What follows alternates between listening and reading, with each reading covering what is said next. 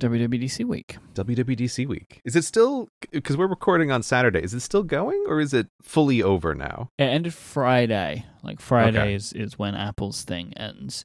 Yeah, there's always a lot of overhang. There's things going on probably into next week. I still feel like I've barely dug into a lot of the stuff. This year was more of a success from a how I'm feeling standpoint.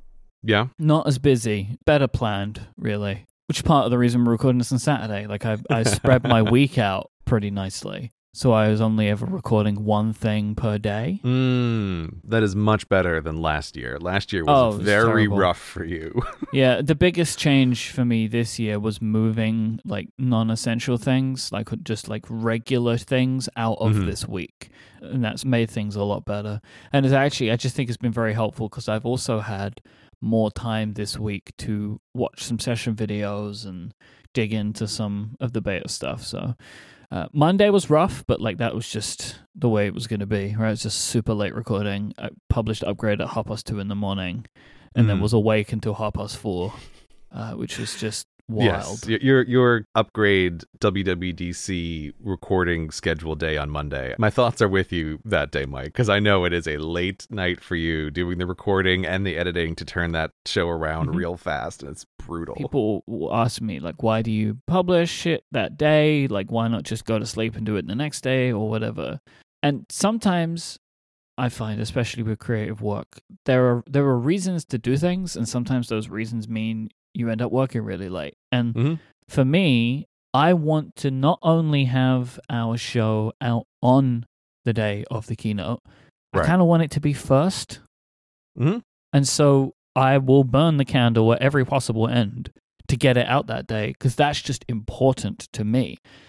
I think most people probably don't care about it as much as I do, but I do just really care. It's important to me. It's important to me that we have that episode out on Monday. Yeah, it's just a thing. Like, I just want to do that. It's like a little commitment that I have to myself. Yeah, I don't think you're wrong. I think this is the way different projects are different, right? Which is like obvious to say, but if you take that idea seriously, it means you make very different decisions for different sorts of things. And so I imagine on the spectrum of projects that you work on, Cortex is relatively untime sensitive, which is why we make a lot of different sorts of decisions about Cortex. Upgrade is way more time sensitive, and particularly the WWDC episode is the most time sensitive episode in a more time sensitive show. Yeah, because when we're recording, so like I always say this, I say this about every show that I've made. I've said it on this show a bunch of times. I don't like recorded content just sitting somewhere. From the moment that I press stop on any show, including this one, the clock has started ticking. It's getting old. And the longer I leave it until I release it, the worse I feel about it.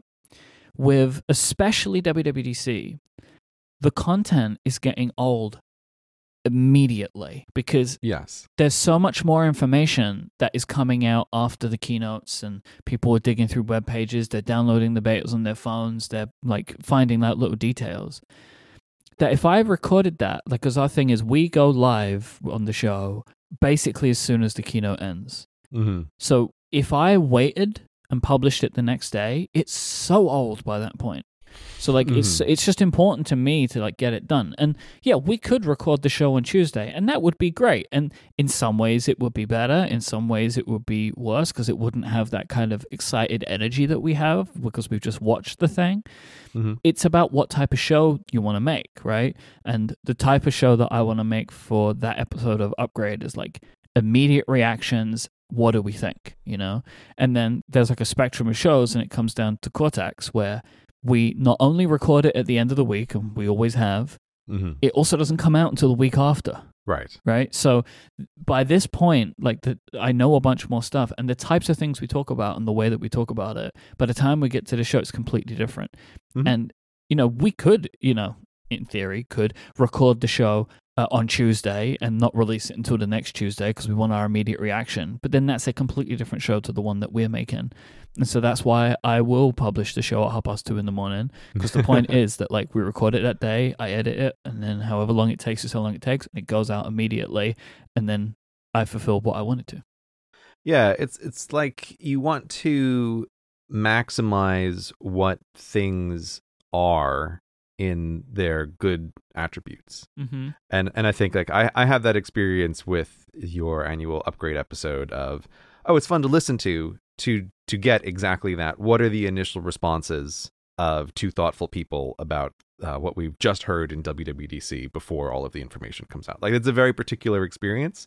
And so like I totally back your, like, while normally with most of your shows I would say, Mike, don't stay up that late, like don't do that, that's dumb. You have to know under what circumstances does it make sense to break the rules. And I think with a product that is delivering that thing, the excited initial response, and also what comes along with that is a lot of the initial wonderings that people have. Ooh, is it really this way or is it that way? Like, we'll find out. That it just has to come out soon. So I do back your staying up until 4:30 in the morning to get it finished, because then it means people like me can just listen to it the next day in the UK. And it's like, oh, great, upgrades here immediately. Like, I watched the thing late at night, I went to bed, did some work in the morning, and then great, afternoon break, I can find out what the initial reactions are to what happened. So as a listener, I appreciate it. But as a friend, I'm very sympathetic to knowing knowing what your day is like. It did result in a piece of follow-up. I had another work hangover on Tuesday. Like, it wasn't just tired. It was like I was wrecked. But I planned for it. I had nothing booked in on Tuesday. That is a very good decision. Because I knew it was going to be bad. What time did you say you were up until? I was up until 4:30. I published at 2:30. I was at the studio as well. I went home. And I just couldn't sleep. I mean, plus, if you are slamming a Red Bull at 11 p.m., it's going to mess you up anyway, right? Yeah.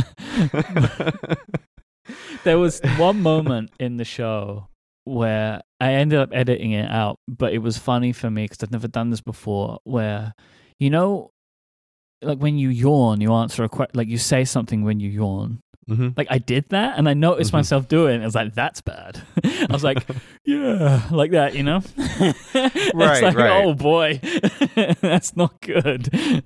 Right, because to the average listener, it just sounds like you're super bored, as opposed to the person who understands this is happening at 1 a.m, this back and forth. So Mike's a little sleepy. It was just funny. Like I kind of caught myself doing it as I was doing it. It was just like a funny little thing to have happened. But yeah, so I published that day just because I want to. It's important to me. But the content is dictated by that release, and the release dictates the content. Yeah, and it totally makes sense. And I think it's also just a case of, again, you need to know when to break the rules and when is it worth super pushing things on. Like, not all projects are worth super pushing it on, but sometimes they are. And like, this is part of the decision-making process, is realizing when does it make sense. And I agree with you that this is one of those cases where it makes sense, even though it can seem totally crazy to people sometimes, of like, geez, does it really matter if you wait a day? And it's like, yeah, for some things it does, for other things it doesn't. And this is a case where it does. But I'm also very glad to hear that you were able to plan ahead and not have anything happen that day, and just like work with that, as opposed to last year where you seemed optimistic about how many things could happen in a day because you don't need to physically be there. So it's surely going to be way easier. One of my very, very favorite iOS apps now has a Mac version, Timery. Oh. Long-time listeners of this show know about Timery. And I purely just wanted to mention it on the show because Joe, the developer, has just done such a great job. When the M1 Max launched, I was really disappointed that the app wasn't available to download. Like, I couldn't download the iPad version onto my Mac. And part of the reason for this was because Joe was working on a Mac version. So this is a Catalyst version of Timery. And it's fantastic. I love it. And in a really interesting way, and we'll maybe talk a little bit more about this kind of stuff later on in the show anyway, this is one of those instances where in building a Mac version, it's made the iPad version better. So he's added a bunch of features to the app in general because they were good for the Mac. So like, it now has on iPad like a sidebar interface, which is like something that was introduced last year at WWDC with these sidebars for iPad apps. There are more keyboard shortcuts now for the application. And also, my favorite thing is you can set it so when you open a time entry, it drops like the text cursor into the description field. And if you start typing, it auto completes projects and tags based on things that you've recently set. And I really like this feature. So like if I open it and I type COR, it offers me podcast recording, podcast editing, or show prep, all with the Cortex tag, because they're things I've recently done. So I really love this app. Joe has done such a great job bringing it to the Mac, and now I've finally jettisoned the abhorrent Toggl application into the moon, and I will never see it again. That thing has gone from my life, and I am so happy. Wow, jettisoned into the moon. That's hate that Toggl app. The Toggl Mac app is just like, I don't even know why they bothered. They should have just had an Electron app based on the website. Like, I just don't even know why they bother with that little Toggl app. So now I have the Timery app. I'm very happy to pay Toggl, the company, forever. Right. For their wonderful service that they provide. And all of the great reporting tools that they have on their website, all super good. I do not know why they make bad apps, right, for setting up the timers. But they have an API. Again, thank you, Toggl, for creating an API. I love that you did that. So then talented developers like Joe can build applications to plug into your API. Yeah, I wish more companies would follow that model of we do the core thing, but we also have an API, and so people can build stuff on top of that. I am picky, clearly, with my software. The Toggl app for Mac does the job for so many people, but I want more out of it. You know, and that's why, again, I love that they have this API, so then other developers can plug into it. But yeah, the Mac app, the Timery Mac app is really, really great. I'm very, very, very happy that it exists now. Yeah, I'm literally installing it as we were speaking. And of course, I'll almost certainly be emailing the developer with things that I want. Yeah, this was one of those. I was pretty early in the beta process for this one because Joe knew how badly I wanted this. So he sent me like one of the first builds. And I really love being able to, I feel very privileged that I'm in a position where I can work with some developers to get the features that I want from their applications. Yes. And so there were just some things, especially around keyboard shortcuts and stuff, where I just wanted them to work a very specific way and was able to make my case to Joe, and he implemented them that way. And I was just really thankful for it. So yeah, I like being able to have that kind of input in places. So yeah, I will have to say, like, obviously I'm a very private person and I'm not a big fan of internet fame in very many ways, but I'll tell you one thing that I do love is emailing developers sometimes with a feature request, and it's like the hit rate for, oh, I listened to Cortex, like, yeah, sure, I can add that keyboard shortcut, is very high. And it's like that is one of the few times I'm always like, okay, this is a nice benefit of some level of internet fame, is like email a developer, probability of Cortex listener equals 90%. We need to get like some Cortex branded email addresses to double our hit rate, you know, like get like Gray at Cortex and Mike at Cortex, right? Like really just double that hit rate in case anyone's searching. That is not a bad idea. Yeah, that is not a bad idea at all. I may make a Cortex brand email just for emailing developers to be like, please recognize one of these words, recognize my name, recognize the podcast title. This episode of Cortex is brought to you by Fitbod, the fitness app that provides a personalized exercise plan, a fitness plan that actually fits you. Because when it comes to fitness, Fitbod believes that everyone can be better.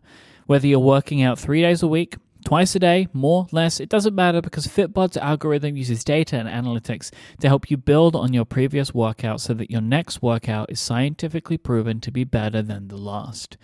Fitbod has been fine-tuned by certified personal trainers to bring the very best practices of strength training to you.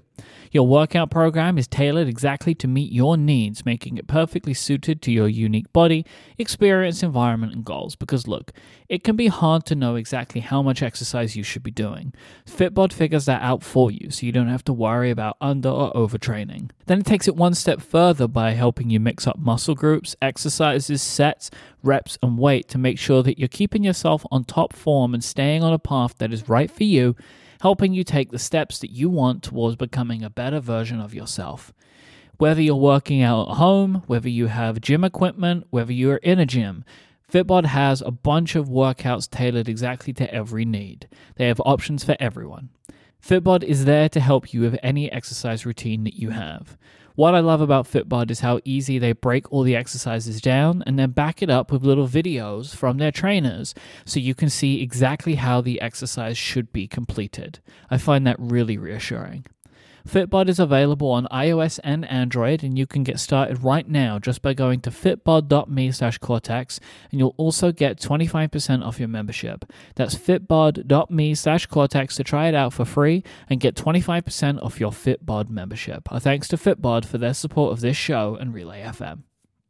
Obviously, we have loads of very interesting and important things to talk about today. Yes, we do. But you put a header in our show notes. And I need to know more about it. And the header just says, Gray gets seriously, in italics, back into Magic. And while I know what this means, there is a part of me that loves to imagine you pulling a bunny from a hat, right? Like that's like a nice little image in my brain. Right. You mean the technically, I guess, trading card game, but I guess it's not that anymore as well. Like, what is Magic?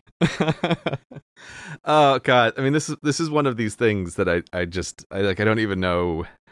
I don't even know where to start. Maybe we can turn to Wikipedia here, right? Let me see how Wikipedia summarizes Magic the Gathering. Yeah, I'm actually quite curious. What does Wikipedia say Magic the Gathering Oh is? my God, this is a long one. Let's see how quickly I can get through this. Magic the Gathering is a tabletop and digital, that's the point I was thinking of, collectible card game released in 1993 by Wizards of the Coast. A player in Magic takes the role of a planeswalker, doing battle with other players as planeswalkers by casting spells, using artifacts, and summoning creatures as depicted on individual cards from their individual decks. A player defeats their opponent typically, but not always, by casting spells and attacking with creatures to deal damage to the opponent's life total, with the object being to reduce it from 20 to 0.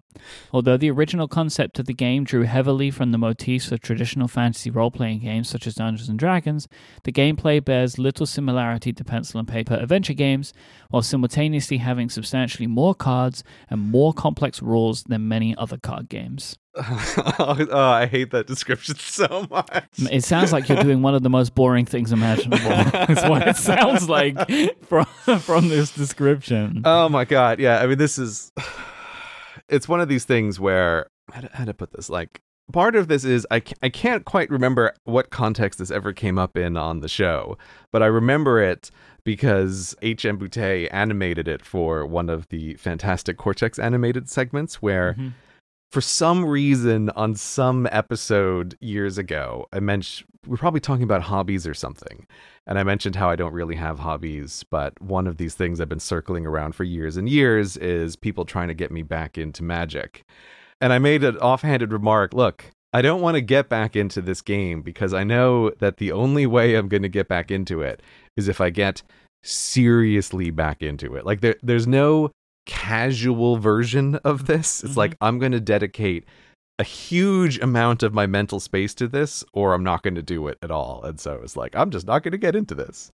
But that's why it's like, well, time has come around that here we are years later, and through a variety of shark-related events, I've ended up getting back into this game and have gotten quite seriously back into this game. And I absolutely hate the description on the Wikipedia page. So, like, here is the meta point about this. So, when you think about games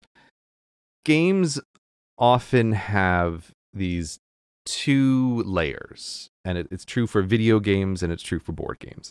There is the mechanism layer of the game, which is what are the rules and what happens mechanically in the game. And then the way then you sort of translate that into a more human understandable thing is that on top of the mechanisms, you overlay a theme. So the Monopoly board game has a bunch of rules about how you move around the board and like what various squares do. But the theme of that game is predatory capitalism. And you can easily imagine that someone could have a game that has the exact same mechanisms where one player slowly has an edge and then grinds everybody else into the dust in an incredibly unfun way over the next 2 hours. But you could theme that in a totally different way. You could theme that as like medieval fantasy, right? You could theme that as sci-fi and have it have nothing to do with property and collecting rent, but all of the mechanisms could be exactly the same. And so the reason that I mentioned this is I think like this game Magic has one of the absolute most interesting game mechanisms that is like underneath the theme. And the theme, I think that the company and the way that it works, they've done a fantastic job of once you get into it, the theme is really good, is really solid, is very strong at world building, but it is incredibly repulsive to a lot of people when you first hear it described. It does sound like the most boring and nerdiest thing that can exist in the world.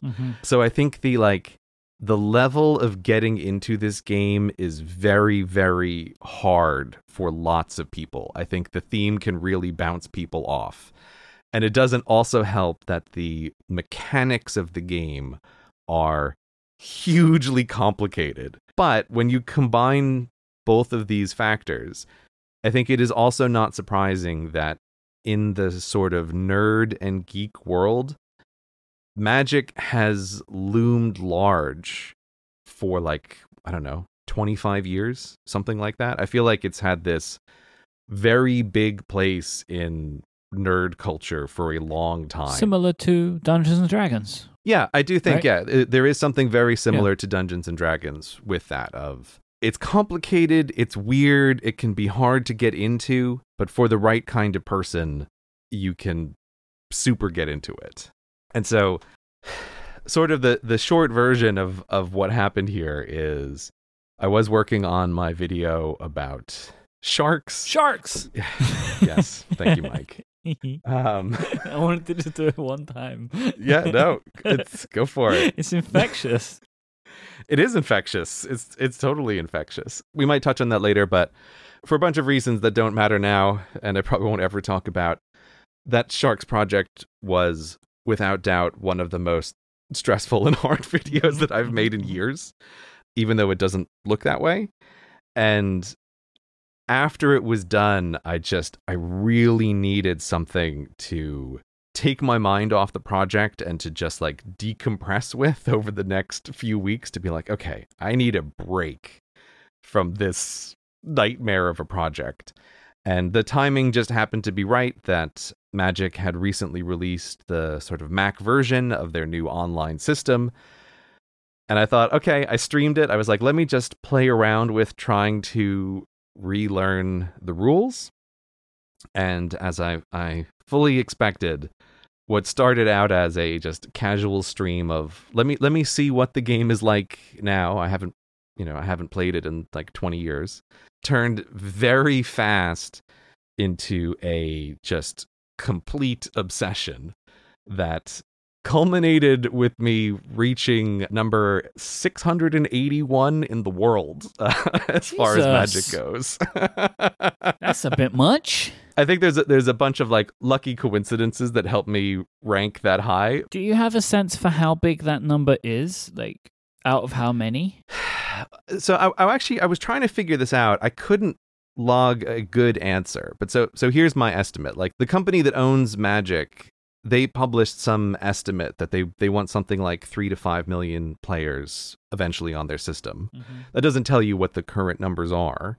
But the best that I could figure out is that there are these programs that people use as like assistants to when they're playing to help calculate some of the statistics automatically. And some of these programs report that they have hundreds of thousands of users. That's kind of what I was looking for, right? Like, I want to know, are you 681 out of 700? Or are you out of, like, millions? You know, like, I wanted to a ballpark. Hundreds of thousands is enough to still stick with my original surprise. Yeah, and it's a rank that, if I did want to pursue it, if I could maintain that rank, things run in seasons. But if I was able to hold that rank until the end of the season, like I'd get an invitation to one of their minor league pro events, right? Which is super There's funny. nothing I want more than for you to do that.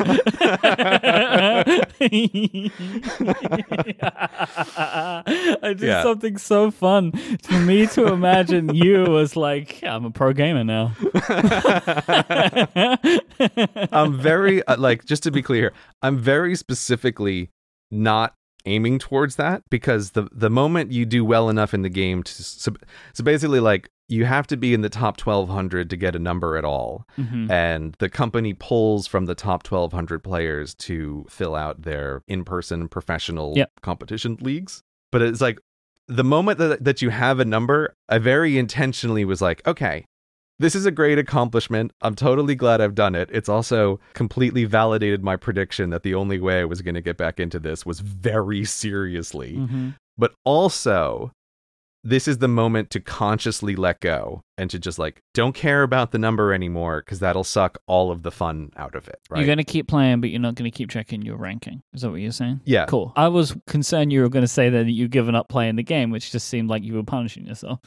No, like I still totally want to play. Like, it reminded me a little bit about when we talked about VR, and I said how like VR was a really fun experience like I haven't had in years. I can honestly say that with Magic, it's the same thing. Like, there's something about it that's perfectly lined up with my brain that, like, I have not had fun like this in years. Like, I just love it. But I also immediately recognize, like, the moment I was ranked, it's like, okay, you've got to just put this right out of your brain. Mm-hmm. Don't care about the rank. I played some more games after that top rank and, like, immediately plummeted down to 800 out of the top 1,200. And it's like, that's fine. There's always a broader lesson here of anything that you do competitively, or I should say anything that humans do competitively. I think people don't appreciate the exponential level of difficulty. And so, like, you think about world chess champions, and at a certain point, if you're a professional chess player, you have the chess system that does the rankings of like, oh, what is your score in chess? That is a shorthand for probability of winning against a player with another score. But once you get really high up into that system, that trying to beat the player who's the 500th best in the world is twice as hard, at least, as trying to beat the 600th best player in the world. And then also, when you're ranked like that, the thing that becomes very clear very fast is losing is brutal for the calculation of what your rank is. Like, wins get you very, very small increases in like, oh, your rank is great. And a loss is like, congratulations, you've just dropped 150 rank points. Yeah. And, you know, if you win 3 games in a row, you can go up 5 rank points. The statistics are in such a way that they're minute differences between the players, right? You have this weird double effect that the players are incredibly good. And that also means if you are slightly off whatever the level is in your ranking, like, you're going to plummet just brutally and immediately. So that's why I was like, okay, don't think about this. Don't worry about this. Like, don't actually try to set a goal of doing any better. You don't really want to qualify for like the in-person competitions. The way I basically told it to myself is like, okay, cool. You've, quote, beaten the game, and now you can just totally play for fun, and it doesn't matter. Like, This is the best that you're going to achieve. But it was really funny, and I did quite enjoy it, because I think there is something sort of absurd about going from, oh, I haven't played in 20 years, and I don't know any of the basic rules, to sub 1,000 ranking in the space of like 3 weeks. I was trying to see if I could find a leaderboard and find you on it, but I'm not having any luck. Yeah, their whole system is very strange. Yeah. I happen to have wandered into the game at a very weird point in their time where I think, like a lot of companies, because of the pandemic, they tried to change the way they do competitions, because obviously they can't do them. You don't want to be collecting 1,000 people from all across the world into a stadium together. Like, that's bad news. So they've tried to switch to online, and everything's like just totally up in the air right now. It's kind of funny because a similar thing happened to Federico. ended up getting ranked pretty well with competitive Pokemon. Oh, interesting. Also to the point, I believe that if he would have continued down the path that he was on, he could have been in the contention to go and compete in the in-person championships if they were such a thing at the time. This kind of stuff where, there's so many different areas of human activity, and every one of them is completely a world unto themselves, and they all have their own weirdness and their own total self-involvedness.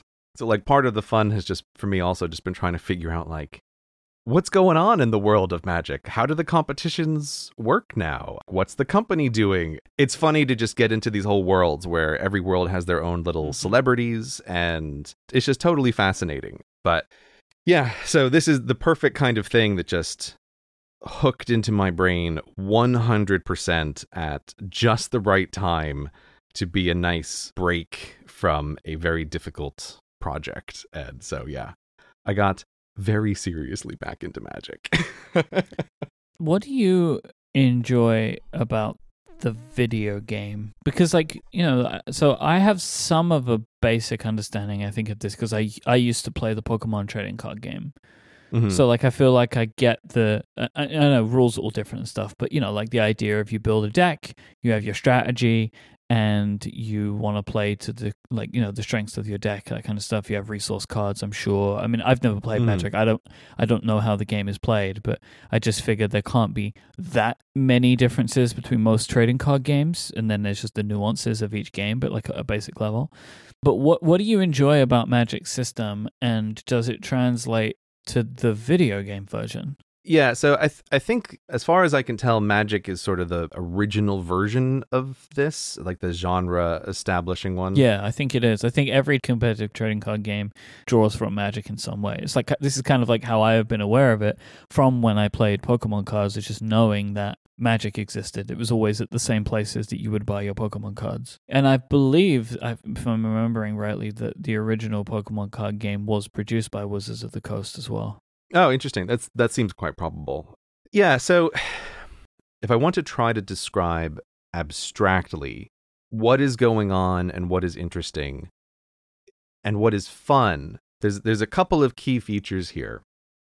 So I think there's something that in particular video games do, but that Magic hits really well, is I think asymmetry in games is super fun and very hard to pull off. And so what I mean by asymmetry here is, if you think about chess, actually, I don't know, do you play chess, Mike? Or do you know the rules? I have played chess. I don't think I'm good at chess, but I have played chess. Yeah. Well, I know I'm bad at chess, actually, but I played it. Yeah, so don't worry. I'm right there with you. Like, I never got super into chess. But chess is, to me, the world's most perfect example of a symmetrical game. Both players start out with the exact same pieces, and it's also perfectly symmetrical because at all times you know what the other person is doing. It's all right there, totally on the board. Whereas if you take a game like poker, it's still very symmetrical, but it's a little bit less because you don't know what the other person has for sure. But you do know they have cards in their hands. You know what ones you have, so you know what they don't. Yeah, you know what cards they can't have because you are holding them, and you can make some reasonable guesses. And I personally find that as you turn up the asymmetry dial, games become more interesting. But the reason most games don't do that is it's incredibly hard to balance a game where the players are more and more asymmetrical. You may or may not be familiar with it, but I feel like StarCraft 2 is a video game that's often held up as like the pinnacle of game asymmetry, where there's 3 very different sides with very different strengths, but they're well balanced. So it never feels like, oh, this one way to play is the best way to play. And I just think Magic may be the most asymmetrical game that has ever been created, because you are each playing with your deck of cards. And very abstractly, the idea is you want to use your cards in a better way than the other player uses their cards. but you just don't have any idea what the other person is playing in their hand. And the thing about Magic, which I think is unique compared to other games, is the number of cards are enormous.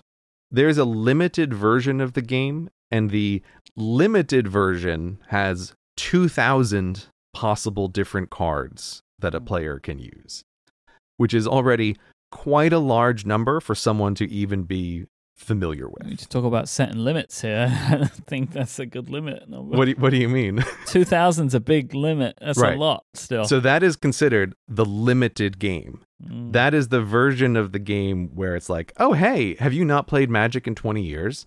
You should start with limited. There's only 2,000 cards to become familiar with. If you want to play the historic version of the game, which means like all cards, that is 20,000 different cards. That's unmanageable. Right. So when I'd say like asymmetrical, if you are playing a historic game, even if you have played for years, it is still possible to be playing against someone and they use a card that you go, oh, I've never seen that card. Like, yeah, I didn't even know that thing existed. That. Like, there's no strategy for this card. Yeah. So, but I think that makes a game super interesting. And when I was a kid, I played Magic a little bit, like, you know, with kids in the neighborhood, or a little bit, you know, with some kids at school who played Magic. But one of the reasons I got super back into this is because I think the online version amps this up to 11, because when you're playing your friends in real life, you have some concept of, oh, what cards might they use? Or how does this person like to play? Mm-hmm. But when you're playing online and you just get randomly assigned some person, you have no idea, like, what do they like to play? What cards might they have? What strategy might they be trying to perceive? Interesting.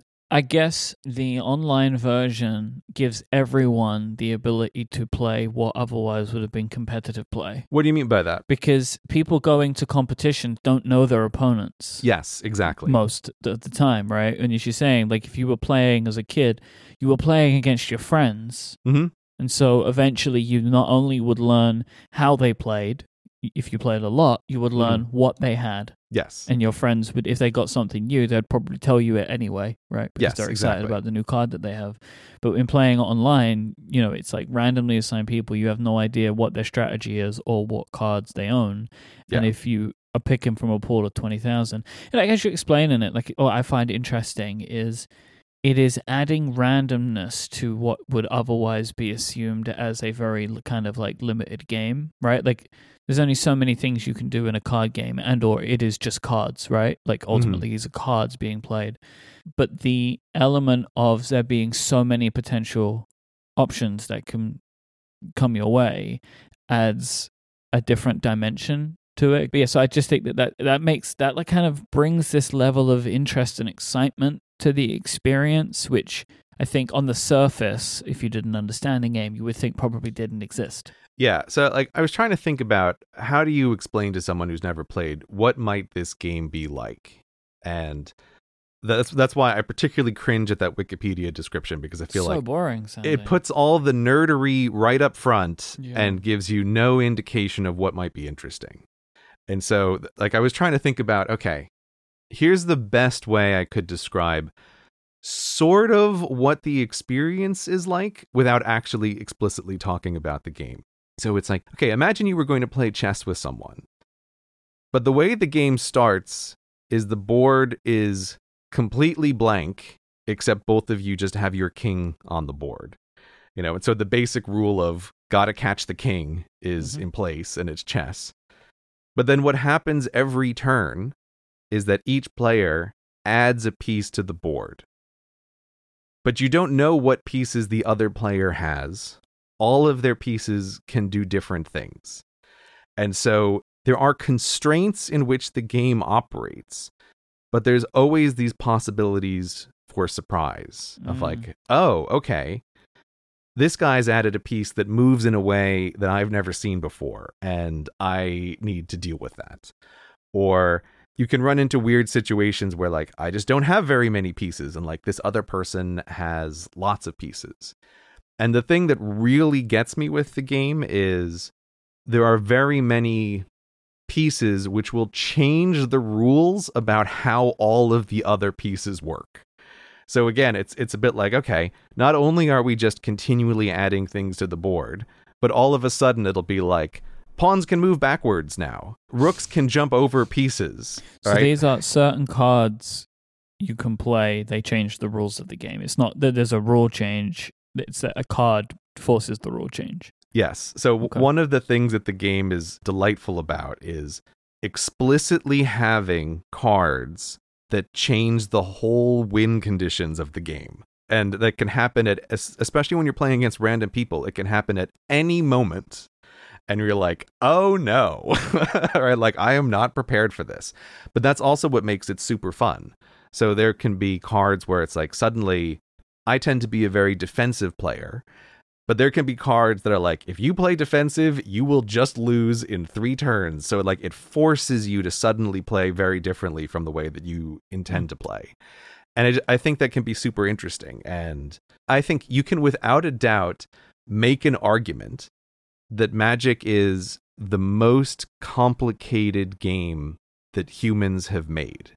Because with all of these cards and all of their interactions, the possibilities can just totally explode of like what can occur in a game.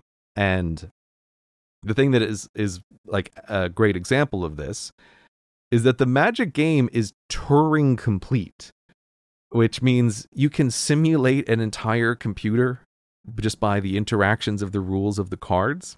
Many games are Turing complete. Like we discussed Minecraft a couple of episodes ago. Mm-hmm. And oh, right, the redstone stuff in Minecraft lets you build computers. Like that's the computery stuff inside of it. Or if you play Factorio, it's like, oh, right, there's red and green wires, and that's all the computery stuff. But those games explicitly added elements that were there to add computer programmery stuff into them. Whereas the Magic Turing complete stuff is totally unintentional. Like the game designers never intended to say, oh, people should be able to simulate arbitrary computing functions within our game. No, they just made so many cards with so many rules and so many weird edge cases that they accidentally built a system where someone can build a computer out of their cards. Which to me is hilarious. I don't even understand what that really means. Like, I can't get my head around that. You've really broken me. I mean, I'm sure you've seen this stuff in Minecraft where like someone builds the Minecraft game inside Minecraft. I've seen like full video games inside of Minecraft. Yeah, I've seen that kind of stuff. But it's a computer game, so I understand how you can make a computer out of it. Right. This is what I mean. But like, so with the Magic the Gathering cards, it gets to the question of like, what is a computer? Mm-hmm. And a computer means you need to have a certain number of ways that you can manipulate information. And I'll just leave it at the Magic cards are capable of doing that. Like, It would take you 100 million years, but you could, with Magic cards, recreate the game of Minecraft that also simulates Minecraft inside of it, right? And it's totally accidental. No, I don't get it. No, I don't get that. You did it again. You like brought it to a point where I was like, oh, I think I'm getting it. And then you pulled the rug out from underneath. I'll put a link to a guy made a video about it that's based on a computer science paper that some total geniuses wrote that I read through and was like, oh my God, my brain hurts so much, but this is also so cool, where they just proved that Magic the Gathering is Turing complete. But what I just mean to show by that is the variance of what can happen in a game is incredibly high. And you can just constantly run into things where it's like, I've never seen that before. Or, wow, I just lost in 3 minutes in a way that I didn't even know was possible. Like, that's so cool. If someone has watched my videos, I think it can be pretty clear that there is a part of me which really enjoys figuring things out and trying to figure out, like, what are the rules of this complicated system? And that's why I have known for years that this is a game that if I ever got back into it, like, I just would not be able to let it go, because it's just perfectly designed for exactly this kind of thing of it's an incredibly complicated system, but it is also an understandable system if you can put enough time into it. It's just that the variance in difference is incredibly high. How do you collect the cards in the virtual game? They do the same kind of thing that a lot of these companies do, where there are virtual packs that you can buy. You can also do it just as like a free-to-play player, depending on how much time you want to put in. Right. But you can just buy packs and then you have cards. I mean, people always complain about the way companies run things, but I think they have done some very clever things with how do you get cards that are rarer by having sort of like a wild card system where it's like, oh, you haven't gotten a card, but you can trade this in for a card of equivalent rarity if you haven't just gotten it by randomly purchasing the packs. Huh.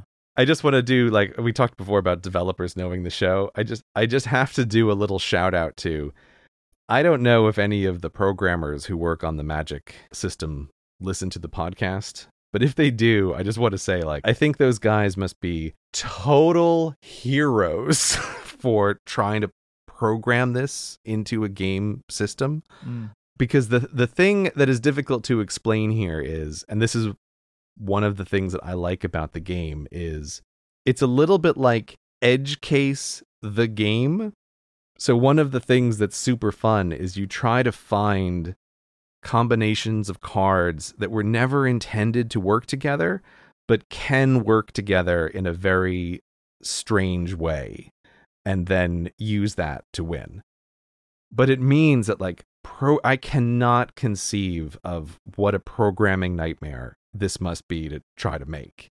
It's also why this has been like a multi-year project for the company, and they are not remotely close to replicating all 20,000 cards in their system. Like, they are adding old ones as fast as they can, but it's like, oh my God, I genuinely mean it, that it may be one of the most pain in the ass programming jobs on the face of the earth to try to add in the old Magic cards, because all of them just constantly change the rules about how the game works, and debugging that must be a complete nightmare. You know, when your computer freezes up, yeah, like you get the spinny beach ball. Yeah. And sometimes you may wonder, like, why doesn't the operating system just quit this program that we know is frozen? Right? Like, the computer's given me the spinny beach ball. So it knows something's wrong. Right? It knows something's up. Like, why do I have to be the one who force quits the program? And the answer to that is, this is what's known as the halting problem in computer science, where, sorry, computer scientists, if I butcher this a little bit, but the gist is, you cannot use a computer program to determine with 100% certainty that another computer program is stuck in an infinite loop, that it's not going to work its way out of whatever problem it's stuck into. So that's why you as the human have to force quit, because there's mathematically no way for the computer to know for certain, is this program stuck forever, or is it going to finish any second from now? Like, you just can't know that.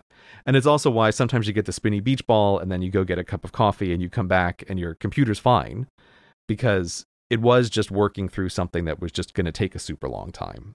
Well, because this card game is Turing complete, it has the exact same problem. There are lots of situations in the game that can come up where it's like, oh, is this loop just going to happen infinitely forever? It's just a stalemate. Like, you can get your two players can get themselves into a situation where there is no way out. Yes, and there's some really funny videos where neither player wants to hit draw, but some action has been occurring automatically for 8 hours. And both people refuse to be the one to, like, I'm not going to log off the system and give you the win, right? But neither player can do anything. Like, a series of actions is just triggering more actions infinitely forever, right? But the programmers can't know when that's happening, right? So they can't, like, program into the rules, oh, we know for sure this loop is just going to go on forever. Yeah. So we can declare it a draw. People could just be playing really slowly or whatever, right? Like, there's no way of even... you can't even do it by time elapsed, yes. I guess. You can't do it by time elapsed. So that's one of the reasons why, like, very few games would have this sort of property. And also the sort of nerds who are attracted to this game love to set up that kind of nonsense, right? Like, oh, let me try to exploit it in every possible way. So I think you have both sides of it of like, this is really hard to program. And also, it attracts people with programmer mindsets who are looking to exploit the system. Like, that is actually explicitly part of the game, is exploit the way all of these thousands of weird rules interact with each other in unexpected ways. So I cannot imagine what it's like to try to program this thing, but to the people on the Magic Arena team, cheers to you. I would not want your job, but thank you for doing it. This episode of Cortex is brought to you by our good friends at Memberful. Memberful is the easiest way to sell memberships to your audience used by the biggest creators on the web, helping you generate sustainable, recurring income whilst diversifying your revenue stream. You may have heard us talk about Mortex, our longer ad-free version of Cortex.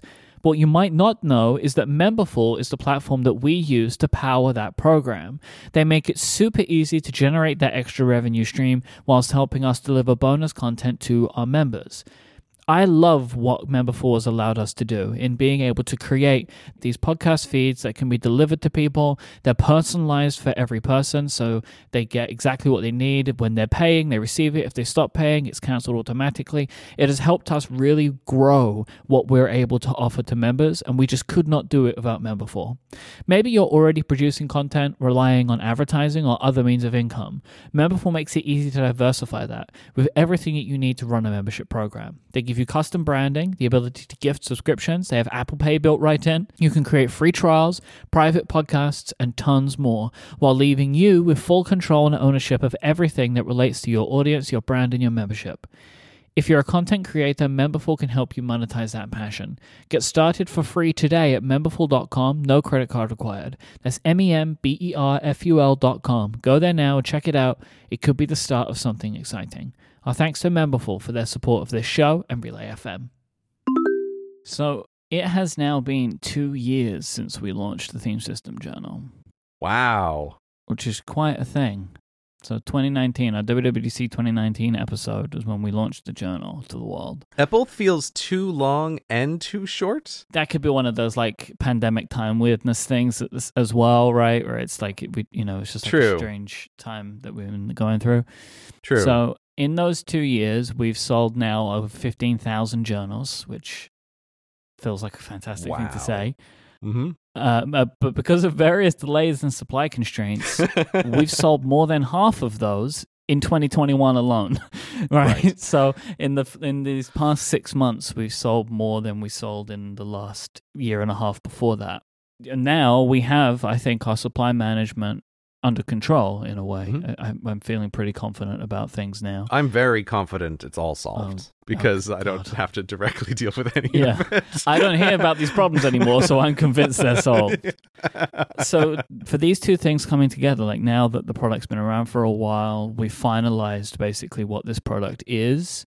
Mm-hmm. And now that we've gotten our stock management under much more control, we're about to now launch a new thing that we've been trying to do for a while, which is subscriptions to the Theme System Journal. This is something that we've wanted to do for a long time, since like the beginning. And it's something that people have said to us, hey, why don't you just launch a subscription and it'll help with your stock management problems? Mm-hmm. The problem was it couldn't until we had a consistent and mostly reliable supply chain, right? Yes. Which we now have been able to secure. So we are now starting an option for a quarterly rolling subscription. Now, we're kind of, especially me, referring to this as kind of like a beta process. Yeah. Because and this is why we are launching it in the middle of the year and not at the start of the year. So if there are things that we need to iron out, we have time to do them before what is arguably, definitely the focal point of a product like this, which is the end of the year, the beginning of a year, right? Of course. So we didn't want to launch it then because that would have been madness, frankly. Mm-hmm.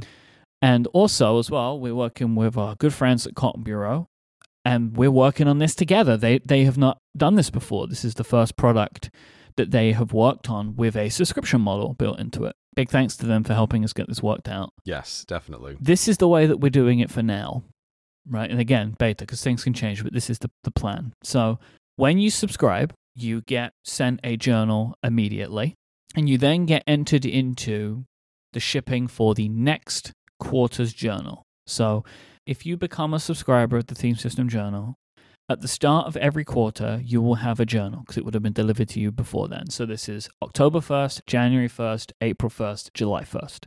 You will have a journal arrive with you before that point, right? So we are going to start shipping them out a month before that date, with the hope then that it will arrive with people in time. So when you go to buy at cortexmerch.com, your timeline is indicated on the page. So it will say, like, if you buy now, it will be shipped at this point, and your next journal will be shipped at this point, right? Right. So one of the worst things you could do is to order between that time period. Like, this is the thing that we're working out. Like, if you ordered on, like, September 2nd, right, you might end up with a point where you might have, like, a week where you don't have a journal. But that's only going to happen that first time, and then it will work out. And again, this is just, we're trying to work out the logistics of all this stuff, right? Like, we're all new to this. Yeah, it's very, like, so complicated. This is why it is a beta program. And I think it's very fair to say, like, we definitely want feedback on this, because this is, again, when we first talked about this forever ago, you pitched me on the idea of subscriptions, and I was like, oh yeah, of course, like that's definitely a thing to do. And then when we finally get the logistics set, and then the details come around to be like, okay, so what actually happens when someone presses buy? And you realize, oh, in my head, I had a vague, completely unthought out way that this would just be perfect. But now that we need to figure out the real details, it's harder to try to figure out what is the situation that makes everyone the happiest. The real easy way of doing this is you press buy now and you get one on October 1st. Right. But that sucks. But that's exactly it. Like, I think that's not what most people want to have happen. You want, when you press buy, your internal feeling is, I have bought this. I would like this now, please. What you don't want is someone to have purchased something just after the seasonal changeover, and then they have to wait 3 months for the next journal to show up. Like, that's a terrible experience. But this is also like, we're just testing this now because we're trying to think of what is the best way to do this. But we definitely want feedback for, okay, now that this is going to start interacting with the real world, is this what people want and expect? Like, they get a journal now and then they are put onto the seasonal delivery schedule. Like, we think this is the best way, but we're not 100% sure. Because it's like, it's also, you know, this is kind of like a pretty decent time to launch it, because if you bought it now and you started using it on July 1, which is would be kind of the expectation, right? Because you're starting a new quarter, and especially by the time, you know, it ships out to you or whatever, then you'll be good. You'll be golden, because they last for 90 days. You should have your journal before 90 days is up, and that's it. So again, this is like a thing that we're just trying to work out. But there is incentives to you if you do this, by the way. This isn't just for our logistical management process. There's a few things. So not only do you make sure you'll have one when you want one, because this will be a thing that if we, as we're managing stock, we're keeping an eye on how many do we need at a certain point, all that kind of stuff. We're making the journal cheaper for subscribers. So currently the Theme System Journal is $25 if you buy it one-off. Quarterly subscribers get the journal for $20. And extras. As tokens of our appreciation, there will be little things included in the package that only subscribers to the Theme System Journal will get. The first ones are some stickers. The only people that are going to get these stickers are Theme System Journal subscribers. And we're not going to like change the world with these, but they're just little small tokens of our appreciation that subscribers get, as well as a discount. So I think that's pretty great. And we want the feedback from people. So if you do subscribe, let us know what the experience is like. And the way it will work is, leading up to the point where the next payment is going to be taken, Content Bureau will send you an email. They'll confirm. So if you have any changes you want to make, like maybe you've moved, you can do that. It's super easy to do that. You just contact them and they'll do that. And again, we're building out a system together over time, depending on feedback. So this is like the next stage. I'm pleased that we're launching it now and not in November. I would not want to be launching this in November. No, sir. So we have like a good 6 months to get this like truly shored up. I subscribed because it's good for me, I suppose, although I have just stacks of these things, but nevertheless, it's like, do you need a discount on your theme system journals? I'm pretty sure you've got, like, in your house right now, more than enough for the rest of your life. This only applies to me and you, but if we are logged into our own account, they are free. Oh, sweet. That only applies to me and you, but, you know, because we pay for the things already, so they're not truly free. We've actually lost money by doing that, but nevertheless, so don't get like 1,000 of them because that's only money out of our pockets. But yeah, so like if we're approaching a new half of the year, so if you've got a new seasonal theme that you want to work on, this could be a great time to do that. So you can go to cortexmerch.com. You can check out that. We also have the Subtle Notebook, which, by the way, this idea, if it works, we could potentially look at other products to do on subscriptions too. Right? So, you know, we have the Subtle Notebook as well. I'm working on another product that I think people might want on a somewhat seasonal basis or on a frequent basis. So this is us trying to understand, is there a market for it? Does it make logistical sense for us and customers? And we'll see where it goes from there. CortexMerch.com. WWDC time. WWDC. I've been getting lots of people telling me that they want this episode of Cortex. That like they need to know how we feel about certain things. Oh yeah? That they announced. Anything in particular that the people want to know about? I'm just going to say... Can't imagine. I don't think that we necessarily have that much of an impact on the decisions that Apple decides to make with their operating systems. However... This felt like a very Cortex WWDC. Yeah, I mean, I think we can all just acknowledge right here that when Megan Frost came out with the map section of WWDC and London was the central focus of the slot. Why was it number one on that list? Right, London number one on the list. Very first image that they showed on the screen was a beautiful 3D rendered London. It was like, I see you, Maps team. I know you're talking directly to Cortex. I get it. Message received. So yeah, for sure. Maps, a screen time API, which we were the only people asking for, shortcuts on the Mac, iPad multitasking changes, and effectively the entire system that you've been wanting to build with downtime, which is focus modes. Now, okay, nothing is ever going to be exactly as you want. However, you have been trying to use downtime, which is mostly a parental control feature, to allow you to somewhat automate the apps that you use on your device and the notifications that you receive during those periods of time. Right. And that is effectively what Apple's also trying to do with something called Focus. Yes. Now, Focus is now an umbrella term that includes Do Not Disturb. So Do Not Disturb is now a focus mode. Right. And effectively, this allows you to build your own profiles for custom notifications and attention, so you can choose who you want to contact you, what apps you want to contact you, if there are certain apps that you want to send what quote-unquote time-sensitive notifications. And you can also program custom home screens that show when you have these modes enabled. I think this is really cool. Yes. Although, I'll just say it now. We're going to talk about focus modes, but don't let me forget, you actually missed another Cortex-specific feature in this WWDC that I want to mention later. Don't let me forget that. Okay. But yeah, the focus mode thing, it seems very interesting. I've installed the developer beta Me too. on my phone and I haven't my done iPad and my computer. I didn't install it on the writing computer, because of course. My heart leaps into my mouth there for a second. I just wanted to let you know, right? Like, don't worry, Mike. The writing computer upon which I record podcasts has not been updated. Writing computer is now beta computer as well as the other things that it does. Right. Writing computer is not beta operating system testing computer. I wouldn't do that to you, Mike. Don't worry. I mean, that wouldn't make any sense, right? Why would it would not make any sense to add other features to the writing computer. It's just for writing. Well, no. The unnamed feature right now, I desperately do want on the writing computer, but we'll get to that later. But I held back for you, and also with the certain knowledge that all of my streaming software would totally break on the developer beta. Like, it barely works on the regular release. Like, there's 0% chance any of that's going to work on a beta. Murdered it. You would have been done. Like, literally can't.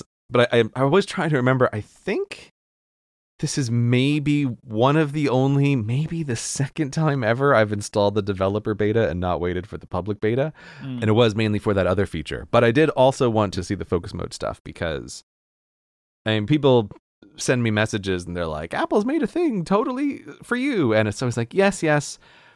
But the devil is in the details. I will say that I am cautiously optimistic about the focus modes. There's some parts of it that I feel like I'm still trying to figure out how they work. And there's some things where I can't quite tell if it's just a glitch in the beta or if this is the way something is supposed to work. But I'm honestly surprised that Apple would make a system like this. Like, I think it's much more complicated than I ever would have expected Apple to do. It feels very un-Apple-y. Like, don't get me wrong, very appreciative. But when you annoyingly told me about this rumor months ago, just to annoy me, I was feeling like Apple's never going to do this. Like, this is just totally un-Apple style. But they did, and I was totally shocked to see that they have these like 3 or 4 default settings that they want to try to set you up with. It's like work and personal and a couple others, but that you can also add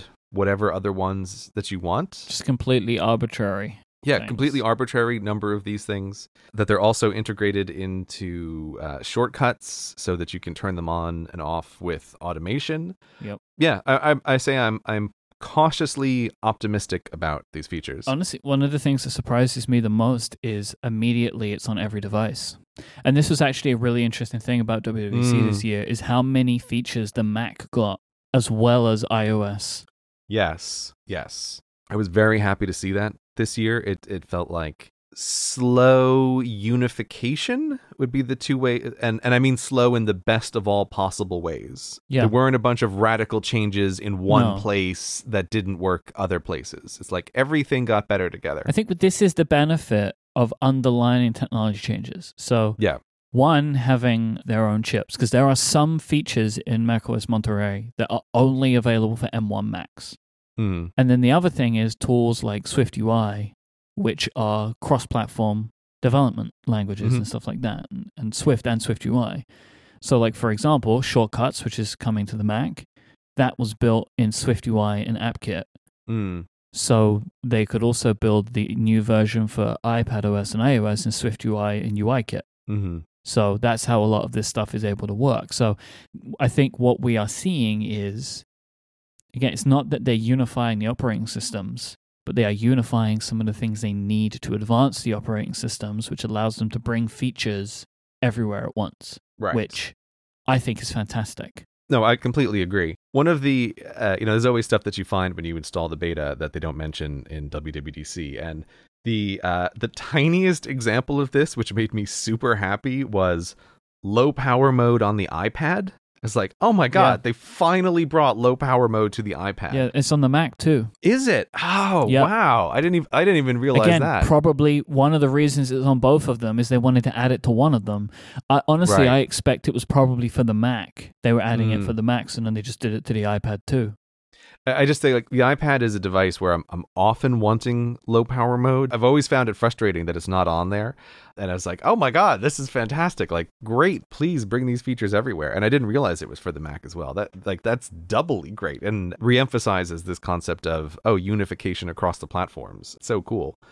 But yeah, just to completely talk about the focus mode stuff, the one thing I'm not sure about, which I think is mostly a bug, but the experience that I've had is, it doesn't seem consistent to me about, say you have a focus mode on and someone sends you a notification.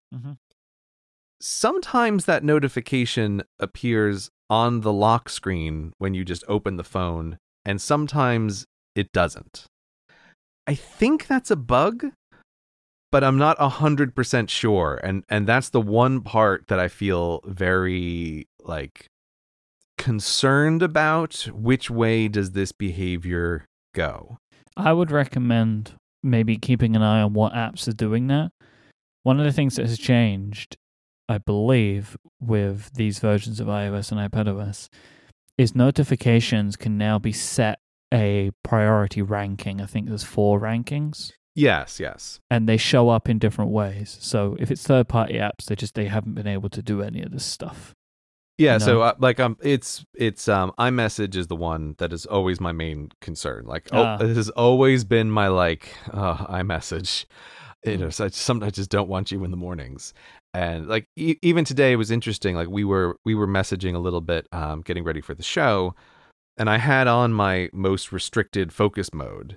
And sometimes your messages were showing up on the lock screen, and sometimes they were not. And so that just feels like a bug. Buggy, that's buggy a bug behavior. then. Because if you have it set that way, and sometimes it works, like that feels like that's the intended thing. And then when it jumps through, it's the way it's not supposed to work.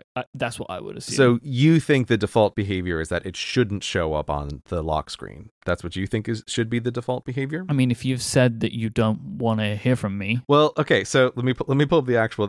There's an option in here which I find so strangely worded. So if you go into your focus modes and then you go into the extra options, dim lock screen. No, it's not the dim lock screen. It's the delayed delivery one. I feel like is my brain not working? But I have such a hard time understanding this sentence.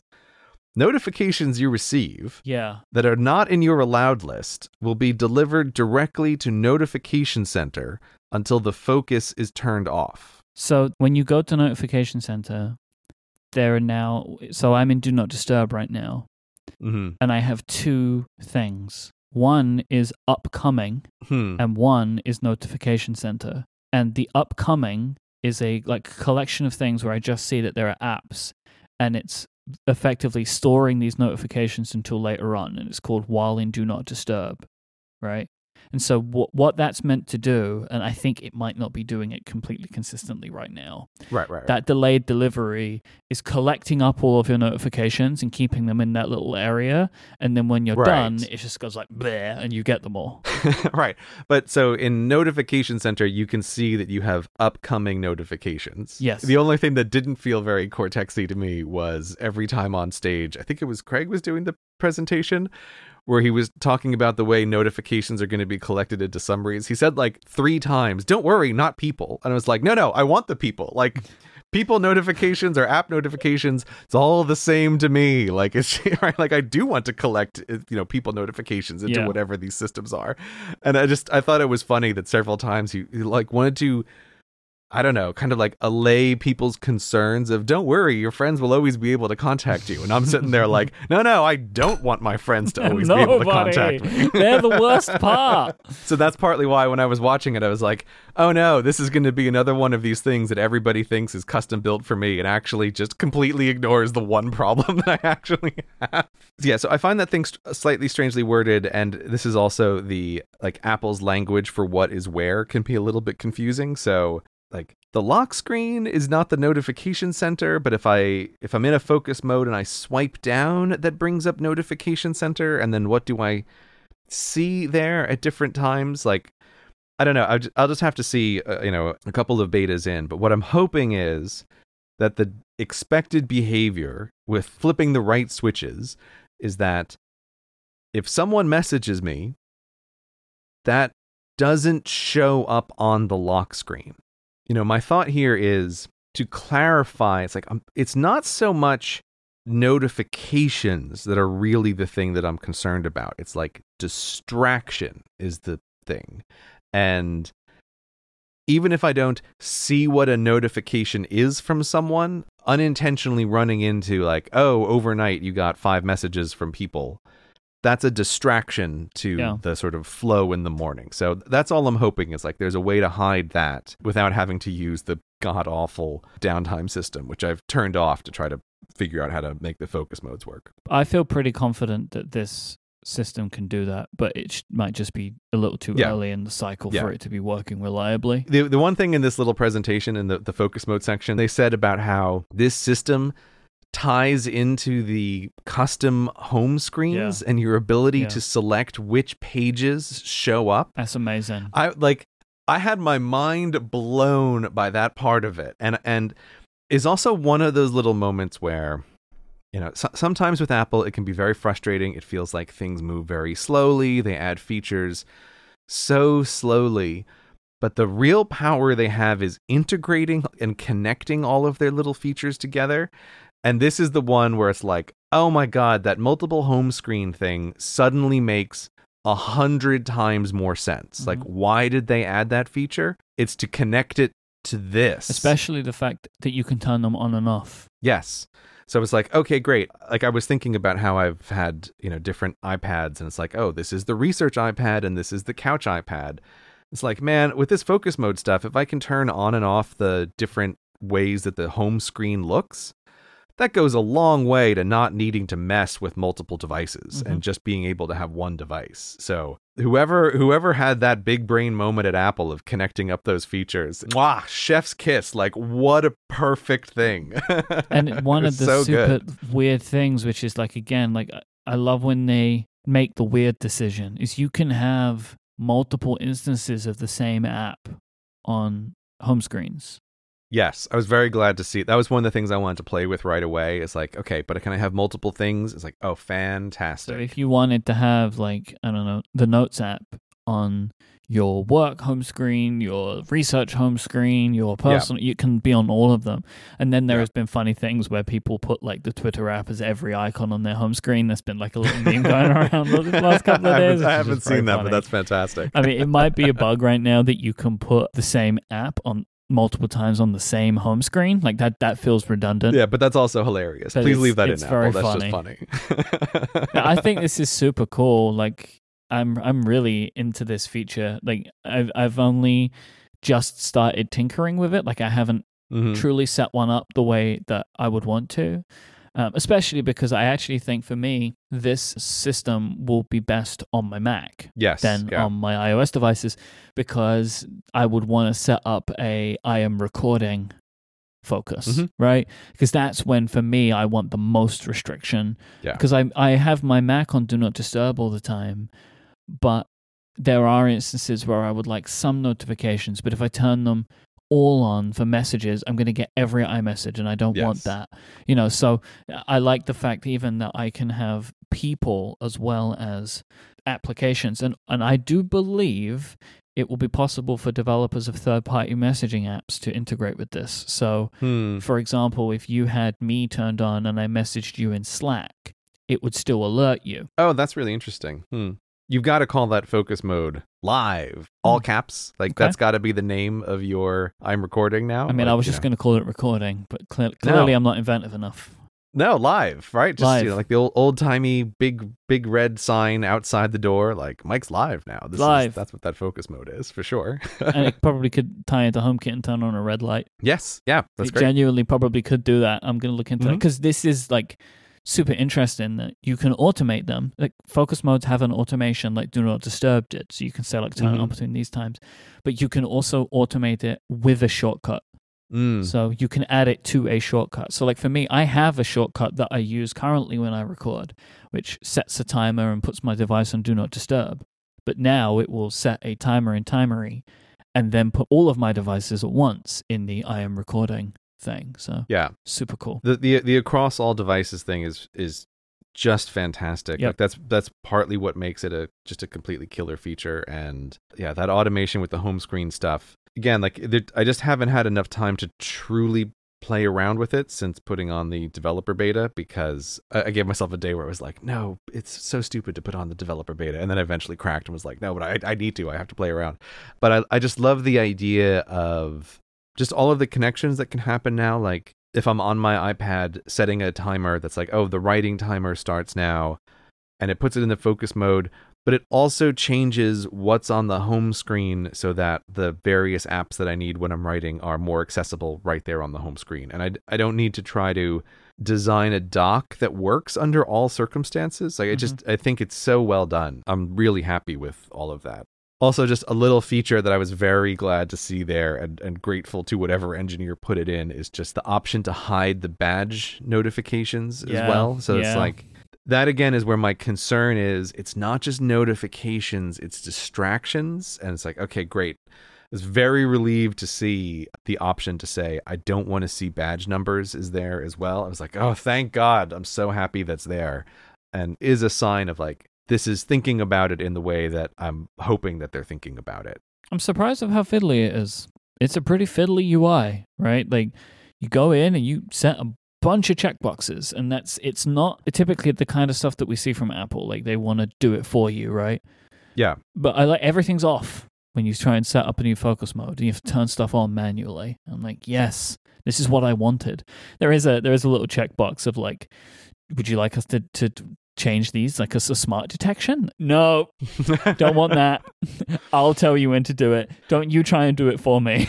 Right? That's how bad stuff happens. One I quite enjoyed happening a few times, and I was never in a good spot to turn it off, was in the old system, Do Not Disturb had an automatic option for turn on Do Not Disturb while driving. Yeah. And I discovered that riding my bike is apparently enough to make that think that I'm driving a car. And so like I'd be on my bike and someone would send me a message and be like, I'm driving now. I'd be like, what? Like, how are you doing that? You don't have a license in London. You can't be driving now. It's like, Apple, you must know I have running on my watch, like currently cycling outdoors. How on earth do you think that I'm driving a car right now? So I saw that too, and it made me laugh. I was like, you're not going to predict when I want to do serious work. I'll tell you when I'm doing serious work. This episode is brought to you by LinkedIn Jobs. Today, many small business owners are busier than ever, and because they are focusing on managing and growing their business, they can't always spend the time that they wish they could on recruiting. And that is why LinkedIn Jobs has made it easier to find and hire the very best candidates for free. It is daunting when you have to go through this process of hiring people. It can really be difficult to know where to look. Having this built into LinkedIn, having your job available on LinkedIn, that is the professional network. You are going to find the candidates that you need. And what I really love about the LinkedIn Jobs platform is you can access it all from the iOS app as well. So if you have a job out there, you can be reviewing candidates when you're on the go. Super awesome. Get started by posting your job for free to reach LinkedIn's network of 740 million professionals. You can fill out targeted screening questions to get your role in front of the most qualified candidates with the experience, skills, and motivation that you need. Then use simple tools to filter and prioritize the top candidates that you'd like to interview. You know, I've been through this process before of hiring people. And when you do find that right person, truly magical things can happen. Your business will run better than it ever did before, operating at a greater scale. And if you can find that right person, that's awesome. And you'll find that person with LinkedIn Jobs because everybody's there. LinkedIn Jobs will help you hire the right person for your role. And your first job post is free. Just visit linkedin.com/Cortex. That's linkedin.com/Cortex to post your first job for free. Terms and conditions apply. Our thanks to LinkedIn Jobs for their support of Cortex and all of Relay FM. So iPadOS has a more refined multitasking mode. Okay. They've not completely upended everything. This is not a complete rethink that people were hoping for or thinking. There's no Windows. There's no external monitor support. To me, this feels like a better foundation to work from going forward. I think this is the best implementation of this system, which is now 6 years old. Oh. Right? God, and that's brutal. Now this system of side-by-side app and a slide-over app, you know, that's the way it's been for this amount of time. And in that whole time, the way that you've done it is a various modes of dragging things around with your fingers, right? And with the iPadOS 15 multitasking, they've added two things which I think are fantastic. One is this little pill that sits at the top of every open application, which you can tap, and it will allow you to either set that app as a full screen, set it as a split screen, or put it in slide over. Fantastic. Super easy. But the big thing is they have added keyboard shortcuts for everything. So this is my favorite part. Here's my question about keyboard shortcuts, because you say for everything, but I'm having a hard time with some of the keyboard shortcuts. And some of this is 100% developer issues because I get hilarious crashes sometimes. And then the language of my keyboard changes, which I find super interesting. Fun. Here is the use case that I don't think they have a keyboard shortcut for, but I hope I'm just misunderstanding. So let's say I'm on my iPad. I've two apps side by side. Mm-hmm. I've got Obsidian and I've got Ulysses open, and I'm working away, and then I go, hey, you know what? I want to put on some of my writing music to listen to on repeat 1,000 times like a crazy person.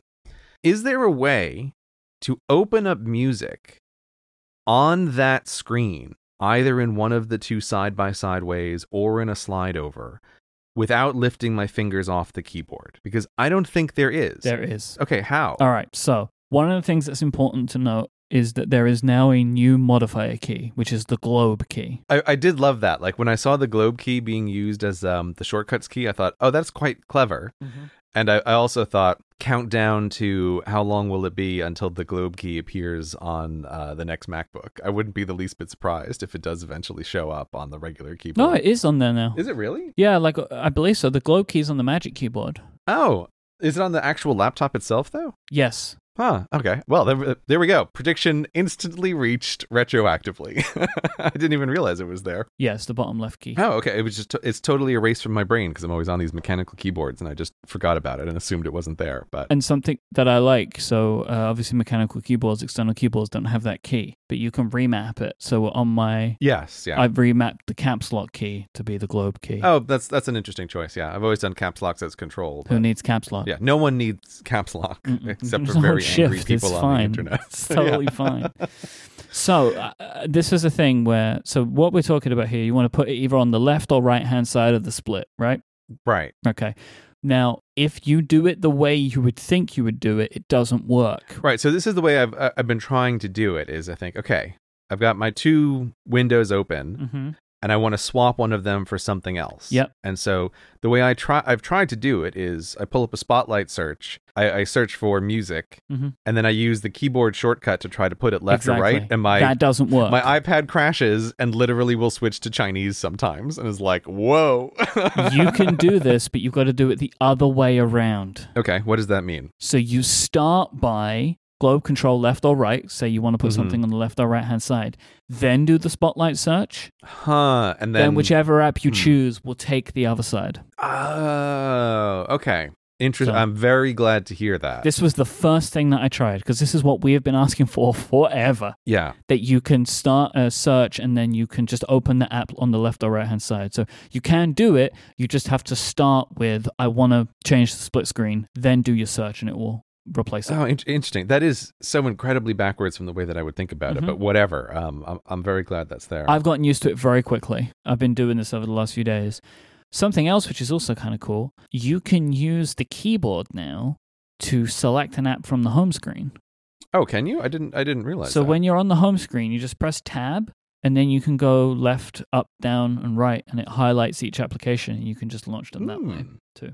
Oh, that's really nice. Yeah. I'm super glad to hear that about the keyboard shortcuts, though, because that has, like I've mentioned ResearchPad as like the iPad that I use for research, and I have always loved it, but I've almost always described it in the context of using it primarily for reading and internet research, because it's always just been too much of a hassle to switch back and forth between writing and reading and doing all of the other stuff. And I think if I can use the keyboard to quickly switch between Ulysses for writing, Obsidian for notes, and Safari for finding stuff, or Kindle for the book that I'm going through, like being able to switch rapidly between those 3 or 4 without having to take my hands off the keyboard, I think that does have the potential to really change the amount that I use the iPad. And I'm just very, very happy to hear that fast switching is possible now. Like I really think that could be a real game changer for how I use the iPad again. They have done a very good job of making the system that they truly seem to believe in make more sense for power users, in my opinion. And they've added stuff in, like there's this kind of weird double menu bar now. You mean the thing on the bottom that has like the different tabs? Is that the one that you mean? Yeah, there's 2. So in an application, you can hold down the command key and see what options are available for you with keyboard shortcuts, but there are also actions you can perform. And this is where, if an application is a Catalyst app, they've added all of the Mac-specific menu bar items. And so now the iPad applications benefit from those. But also, there's also one, if you hold down the globe key, which tells you all of the things that are system related that you can do. Yeah. Like you can bring up Control Center and Notification Center now with keyboard shortcuts. Mm-hmm. You know, that you can basically operate the entire system now with the keyboard, which was a thing that you could not do before. Yeah. And that is because they've added this new weird key. It's the globe key. Using that globe key is just fantastic for this too. And it's just an accident because it was originally only used for the like emoji and language switching, right? Like it basically wasn't used for hardly anything. It's actual, I believe its original purpose was purely language switching. Then they put emoji behind it. But it just works out that globe idea to represent the languages is also perfect for these are the global commands for the system that are not tied to any particular app. So it's like, oh, what a happy coincidence. And yeah, it's very interesting that that's where they put all the commands. 2 thumbs up to that. The one little suggestion that I might have for the team is, and again, maybe I'm just missing an obvious thing about this, but I like that you can now like move the windows around, but there seems to be confusion about which window is in focus. So even like when you're pulling up the keyboard shortcuts, it's not always obvious which app in a split screen situation is the app that is currently focused on. So they have actually added an affordance for this now. Okay, what have they added? So at the top of each application, you have those 3 dots, right? And those 3 dots are where you can tap that and get it to do the multitasking things. The active application is now, there is now a highlight around those dots. Oh my God, that was literally going to be my suggestion. Yeah. Did they just add this in? Is this like developer beta 2? No. Or I haven't seen that yet. It's in beta 1. I think you got to kind of know what you're looking for to see it because it's subtle, but it's there. You know, so whichever application has the little highlight around the dots is the active application. Oh, cool. I'm very glad to know that that's there then. Because yeah, that was the only other thing I was thinking is like, which app, why? Oh, these are the keyboard shortcuts for the wrong one, or I moved the different one onto the other side. But that is great. Oh man, you've made me a lot happier about the keyboard shortcut stuff because I just was worried about, no, the one thing I really want to do with these shortcuts, I can't figure out how to do it, but I'm very glad that it's there. One of the other things I've always wanted from iPad multitasking is a way to control it with shortcuts. That now exists. So this is actually because of the fact that they have added shortcuts to the Mac. So macOS Monterey is bringing shortcuts, and it's starting a multiple-year transition to becoming the automation system on the Mac. So it's going to replace Automator. To do that, they had to add in a bunch of things that Automator can do. Most of these are Mac-related, but some of them they've created iPad counterparts. So a lot of files-related actions now exist on the iPad that didn't before, like getting the contents of a folder, saving to a specific folder in the Files app, grabbing files from the Files app is the things that shortcuts couldn't do before. But one of the things that it has gained is the ability to set applications in split view and slide over. So there's a couple of things that you can do. One, for me, I love it. Like I have this show prep shortcut that I've had for years, which will open a Google Doc and set a timer. But now it can open a Google Doc, it can set Safari on the right-hand side, and then open Notes in a slide over view as well. Absolutely perfect for me. But then also the thing that we've asked for years for, which is the ability to create app pairs, you can now do that with shortcuts. And put an icon on your home screen of your own choosing, and it can just be 2 applications that they will just open and be next to each other. I know that this feature is there because when I couldn't figure out how to make an arbitrary app just go to the left or the right, I'd started building some shortcuts that were, what are all the combinations of things that I could possibly want, right? So I made a shortcut that was UO, and that would open up Ulysses on the left and Obsidian on the right. And then it was like, KU, Kindle on the left, Obsidian on the right. I mean, you still might want that, right? Because that's going to be the fastest way to get the 2 specific apps that you want. Did you know, by the way, as well, in the multitasking switcher where you see all of the applications, you can now create and break multitasking in that view. Yeah, I think that's like a fun demo. I'm not sure I'm going to use that very much, but that is cool to see. It's one of those things that I wanted it every now and then and was really annoyed that it didn't work. Right. Yeah. You know, I'm just happy that, so I can go in there now and be like, oh, that's the app I was looking for. I don't need it in a split view, and I just drag it out. I think also one of the little features that I wouldn't have thought to ask for, but I'm very glad is there, is in that multitasking view, you can now see what is living in Slideover. Yes. Right. Whereas I always kind of felt like Slideover was this really random look. Like I never knew what I was going to get in Slideover. It seemed like apps sometimes fell out of there or went into there for reasons that I just couldn't quite figure out. And it's like, oh, now being able to just visually see, you have pCalc and the Notes app in Slideover. It's like, great. Okay, I can just see that they're there and what order they're in. I really, really like that as an addition, even though I would never have thought to request it. So it's nice to be able to see that, and also from that window be able to boot stuff out. Like, oh, I don't really need music in Slideover anymore, and just get rid of it. I feel like I haven't done a good enough job of just underscoring the fact of how incredibly excited I am that Shortcuts is coming to the Mac.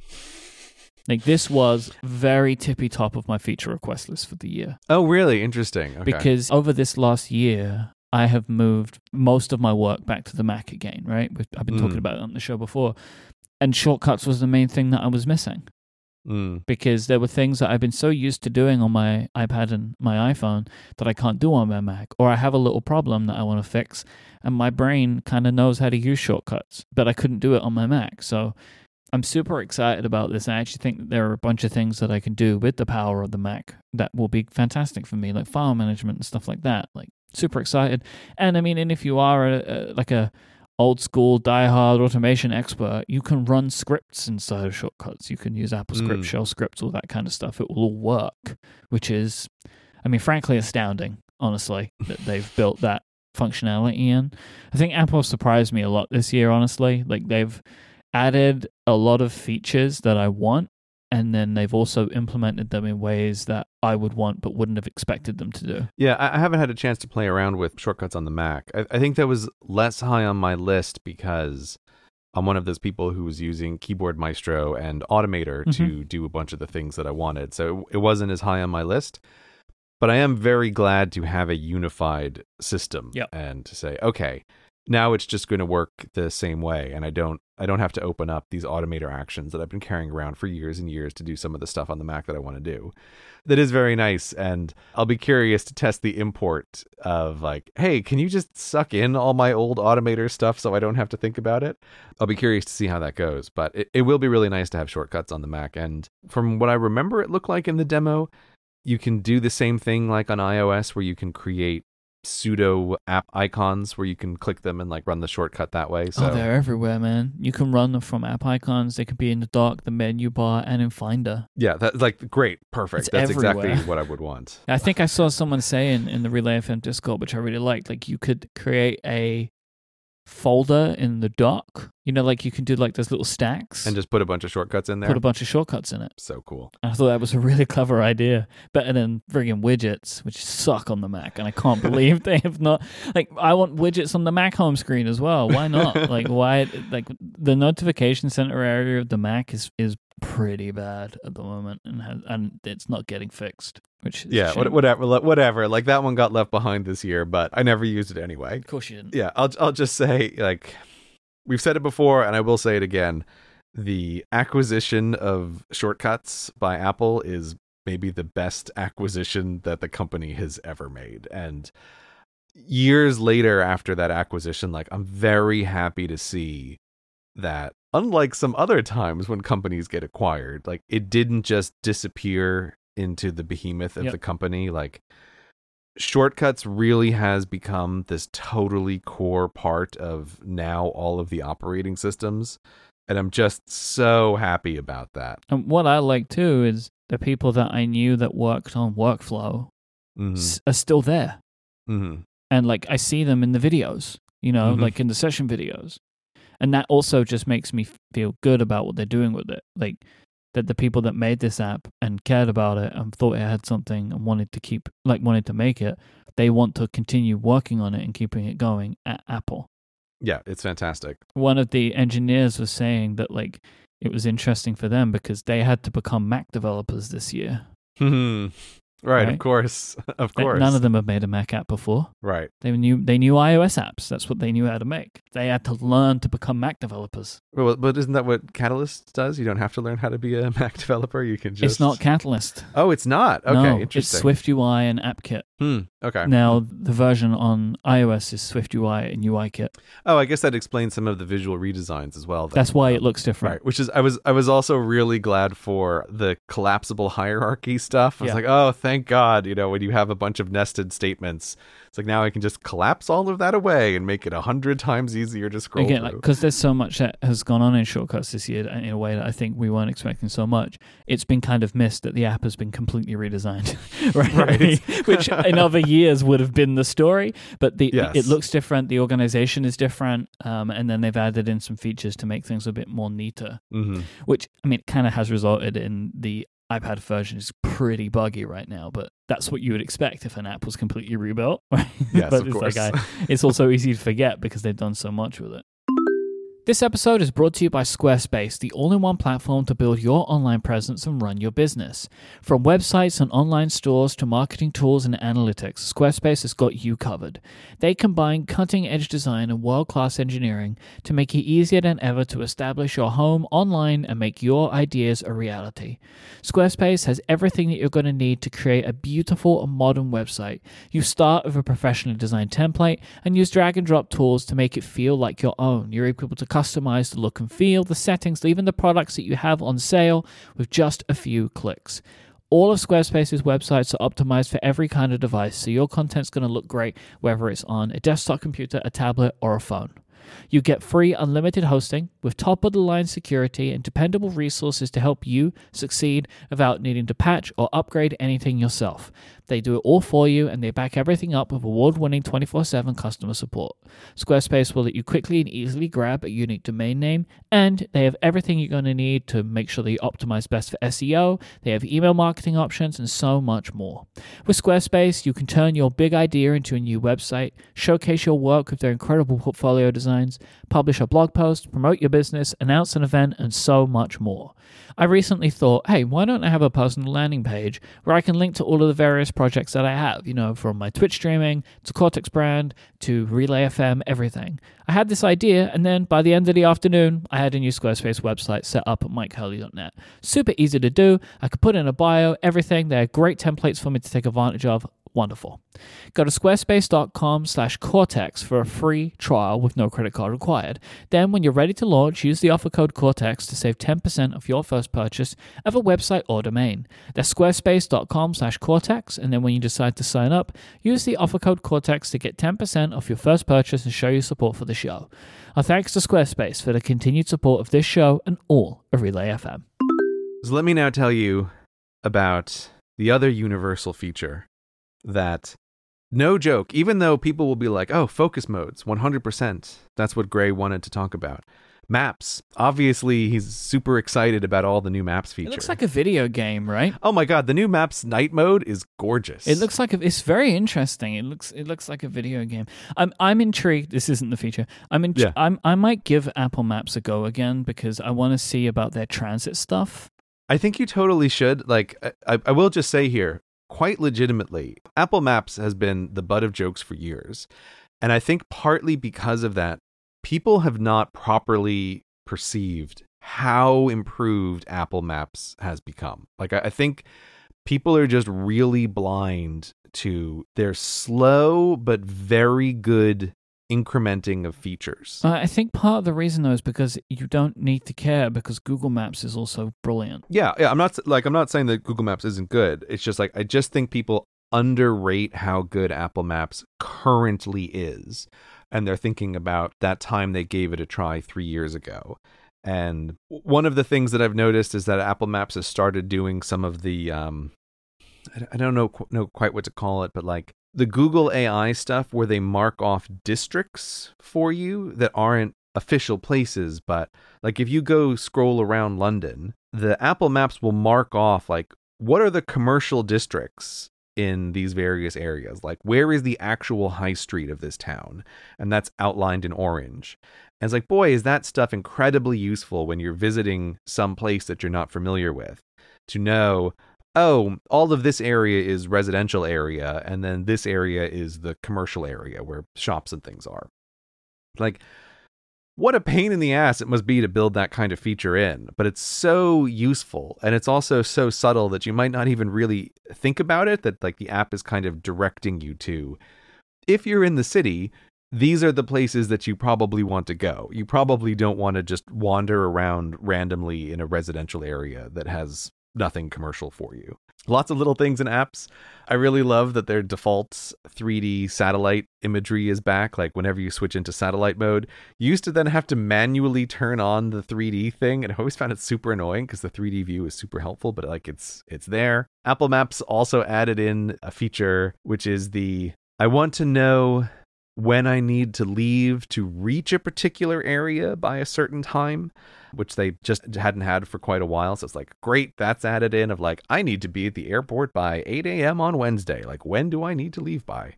So I would totally recommend giving it a little try. And I mean, all of these things are personal, but one area where I think Apple Maps really does do a good job is I've just found that they're always better at the audio cues for when you're driving. They're just better about telling you like, when do you need to turn, telling you at the moment that you actually want to know. Whereas I found all of the other systems that I use, they tell you like, oh, turn left ahead, but not as reliably at like the moment when I actually want to know. Oh, is it this left turn or is it the next left turn or this other stuff? So I would totally recommend giving it a try if you haven't in a while. Plus, it just looks beautiful. I'm like poking around it now. It looks so good. It really is very well designed in a way that I think I haven't given it credit for. It's gorgeous. I think the colors that they choose are really beautiful. It's a great looking map, especially if you're in like the new map area. Like I know this is almost like a joke on the show now, but I really do think that the map stuff is super interesting. I want to hear more from Meg Frost. Like, tell me more about these maps, and they're super cool features. And I do think that the map system is the key to their augmented reality future. Like they even again showed just a quick little demo of like, oh, by the way, in maps now we can pinpoint your exact location by looking at the streets around you, and we can draw an arrow on the street of which way you need to go. It's like, gee, Apple Maps, what might that be used for? Why would you do that? I don't know. I can't understand. Yeah, it's like, you want to see Apple's AR future, like look at maps. And it's gorgeous. Anyway, that was not what I wanted to talk about specifically, but like, I just love the Maps update, and I think it's really good. And I use the Apple Maps app a lot. I want to get you a T-shirt that just says Maps on it. I would totally wear that shirt, 100%. But okay, so here's the secret feature I was saving to the end. The thing that I was legit the most excited about. The thing that when I heard it, I was like, I'm going to install this developer beta on every one of my machines except for the writing machines. And it is synchronized tab groups in Safari. Okay, like, great. I'm pleased we've gotten here. I cannot tell you how excited I am about this. All right. Is even more than the focus modes. This is like the best feature for me this year in the operating system. This is interesting. It's like focus modes. People who've listened to the show, you know how like years of frustration and like all of my anger around that, very high, but like synced tab groups beats it out, and it makes like such a tangible difference to the way that I work.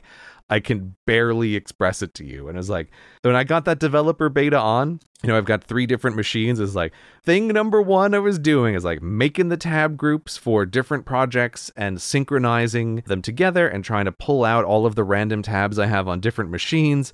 And I was like, what bliss to finally have Safari work the way that I think it should work with these tab groups. So I'm thrilled. I love it. Interesting. All right. Super high level. Tab groups allows you to now collect up a selection of tabs, and you put them into what is effectively a group, a folder, and they live in the sidebar. So you can have multiple groups of tabs. They live in the sidebar or in a menu on the iPhone. And these tab groups, when you add or remove to them, they are synced across all of your devices. This is a really cool feature, I think, of Safari. What is interesting is the new design for Safari, very controversial so far. Yeah, I mean, I think it's fine. Like, I think it makes more sense on the phone. the address bar on the bottom of the phone, I think, is an improvement, even though it's weird. Like it takes a little bit of getting used to it there. I haven't used the phone, but I've seen screenshots and stuff. I am just so thankful they've gotten rid of that stupid carousel thing. The card catalog style, like the way that you would go through tabs on the iPhone. I hate that. Yeah. It's now a grid again, which is how it should have always been. Yeah. It's much better as a grid. The Safari redesign, I think I'm mostly fine with it. I think the one thing that's weird is if you have a bunch of tabs open, how to put this, like previously on Safari, you have the thing that is like, this is the URL bar. Here is the URL that you are currently located at. Mm-hmm. And in the current version, that changes depending on which tab you have open. Where is that on the screen? So I find that a little bit disorienting. It's like, oh, sometimes the URL that I'm looking at is all the way on the right if I'm looking at the rightmost tab. And if I'm looking at the leftmost tab, it's all the way on the left. Like, I don't love that, but overall the redesign, I would give it a thumbs up. I think it's fine. Like, I wasn't begging for a redesign, but I don't hate it. I'm trying to get used to the new tab view where the tab is also the address bar. I'm still getting used to it. I'm kind of bummed that pin tabs don't seem to be a thing anymore. I like that. However, I think tab groups will actually give me better organization that way. Yeah. I think I could get used to it. I would say that in the broader Apple community, this is not loved, this design, to put it mildly. But I would say, for me, I'm mostly fine with it because I really like the tab group feature. I think it's really cool, and it actually helps me with organization. I don't need to have 50 tabs open if I can collect them up into little groups instead. Yeah. The only feature I would request, which it doesn't seem to exist, is I would love to have an ability to say, open all new URLs in a specific tab group. The fact that there is like a local unsynced set of web pages, I find a little strange, and I wonder if that's going to cause user confusion with people when it's like, wait. Oh, I didn't know that, because I only have it on one device right now. I thought that everything would be synced, but it's not. So it doesn't sync everything, and the one thing I worry about is if the tab groups feature is received as unpopular because there is an inconsistent behavior that people don't understand. And it's always seemed weird to me that Safari doesn't sync anyway. It'd be a bit like if your Notes app doesn't sync and people are like, no, that's the way I want Notes apps to work, is that it's not supposed to sync. I only have this Notes on this computer. And it's like, no, that's just the way you've used computers for 10 years. It's like, that's not actually a better way to do it. It always seemed to me like Safari state should universally sync, just like your Notes app state universally syncs, just like your photos universally sync. And I think people who argue for non-universality sync in web browsers are just arguing out of the way they have used something in the past. But I suspect that contingent is quite strong and vocal, and it's why Safari's default behavior is this split way where when you click a URL and it opens a new page, it opens that page in what is now effectively, this is your local copy of Safari on this machine. And these tabs do not sync. Only the tabs that you put in tab groups sync. And I just wish there was a way to tell the system either like, hey, this idea of local web pages is stupid and dumb and just synchronize everything. Or what I tried to do was I just created a tab group called tabs, and I tried to find a way to tell the system like, open all new URLs in this tab group, so that it's just synced across machines. But as far as I could tell, there's no way to do that. It doesn't look like it. But even currently the way that it works, it's fine, because if I am in a tab group, all new tabs and new URLs open within that group. And it's like, that makes such an incredible difference about just keeping track of what was I looking at for various research projects. It's like I do not have the words to express how huge of a deal it is to not lose track of interesting web pages that I had open somewhere, or what would happen more often is like recreating on each machine the same sort of groups of similar pages on a topic, and like it was just incredibly frustrating. And it's why I talked on several shows ago about trying to figure out some way with shortcuts or system automation to like force this behavior by automatically bookmarking and opening tabs, and it was just like it wasn't possible. So synced tab groups was my hallelujah moment in the keynote, and I was so pumped. And even on developer beta 1, it's like it works great. I'm so happy about it. There is one thing I don't like about Safari, which is like how basically every action is hid behind that 3-dot button. Yeah. I don't know what they're trying to do there. That's very odd to me, like including the share button. So like it's so many taps now to share something that's like an odd choice. The design brief there feels a little bit like someone thinks Safari is much more space constrained than it really is. Mm-hmm. That's a little bit what this design feels like. I think especially that it's this way on the Mac too, I think is the most egregious part. Yeah. It's we're good, with our 20, 30-inch monitors, like it's fine. Yeah, I can have one extra button there. But I agree with you. That is weird, and I've found myself being like, I want to send this web page to a shortcut. Where the hell is? Oh, okay, it's under here, and then it's like, that's fine. I can live with it. I mean, I can live with almost anything in exchange for tab group. So there whatever. are many betas, where things change design wise, and actually, Safari has a history of radical changes, and then some of it is walked back by the time the release is out. I actually think Safari is probably where we'll see the most design iteration throughout the beta process. Yeah, I wouldn't be surprised. I mean, if I had to pick one thing, I would probably say, can I just get the tabs separate from the current URL? Like, that's the thing that I like the least, but I also think I'll get used to it over time. It's just weird right now, and I don't like the inconsistency. Because it's so new and it's so different. Yeah. One last thing I wanted to ask what your thought was, or if you've tried it yet, is universal control. No. I haven't tried universal control. I laughed out loud at Craig's totally ridiculous, but also completely metal demo of, I'm going to drag this file from my iPad into Final Cut on the Mac. I was like, oh my God. Well, my favorite part of that is he just unnecessarily dragged it over another computer. So it went from an iPad to a MacBook to an iMac, and the MacBook did nothing in the process except be there. Yeah, especially for me, the fact that he dropped it into Final Cut of all things is like, oh my God. I think that's an amazing demo. I have a hard time imagining I would ever actually use it, because I really love putting my iPad into sidecar mode with the laptop as a second monitor. Like, I use that all the time. That's one of my favorite new features from, was it last year or the year before? I can't remember, but I use that constantly as a quick and easy way to get 2 screens on a laptop. But to me, the big benefit of that is this is now all the same machine, and I can use it in the same way. Like, I have a hard time imagining a situation where I specifically want to use an iPad in that way with the Mac.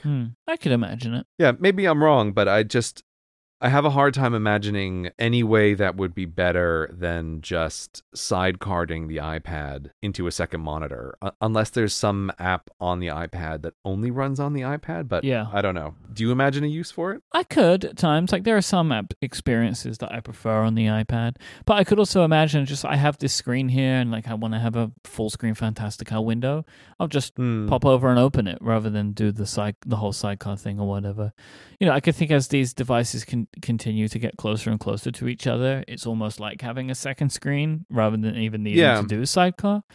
There was just one little implementation detail that I just think is super clever. Your devices don't know where they are related to each other, right? Right. They have no idea, right? You put your iPad to the left-hand side of your iMac. Your iMac doesn't know there's an iPad next to it. The way it works is you have to kind of take your cursor and you push it all the way to the edge of the screen, and you keep pushing, and then you see this kind of cursor trying to break through to the iPad. I did really like that animation. Like, when they showed that animation on the demo, I was like, oh, that's a cool way to put it. Like, you're trying to break through this membrane separating the two devices. So when you do that, you have proven where these devices are in relation to each other, and that's how it knows. Right. But I haven't, since I haven't tested it, you must have to invoke some command on the Mac to say, I want to push the cursor through, right? Like it doesn't just work if the iPad is just open next to the Mac, right? Like you must have to say... What you're doing is you're just like, you push it off the screen and then you keep going. Right. I guess what I'm asking is that behavior is just default always, that if I have an iPad open... Yeah. Or another Mac. And I have a Mac open, if I ever move the cursor to the edge of the screen, if I keep pushing, it will push through to the other device. Like that's just the constant default behavior? I believe so, yes. That is very clever then. I guess it also, like, the devices know there's other devices in the proximity that are open, right? So, like, it's got to know there's a device first, and that's using continuity, right?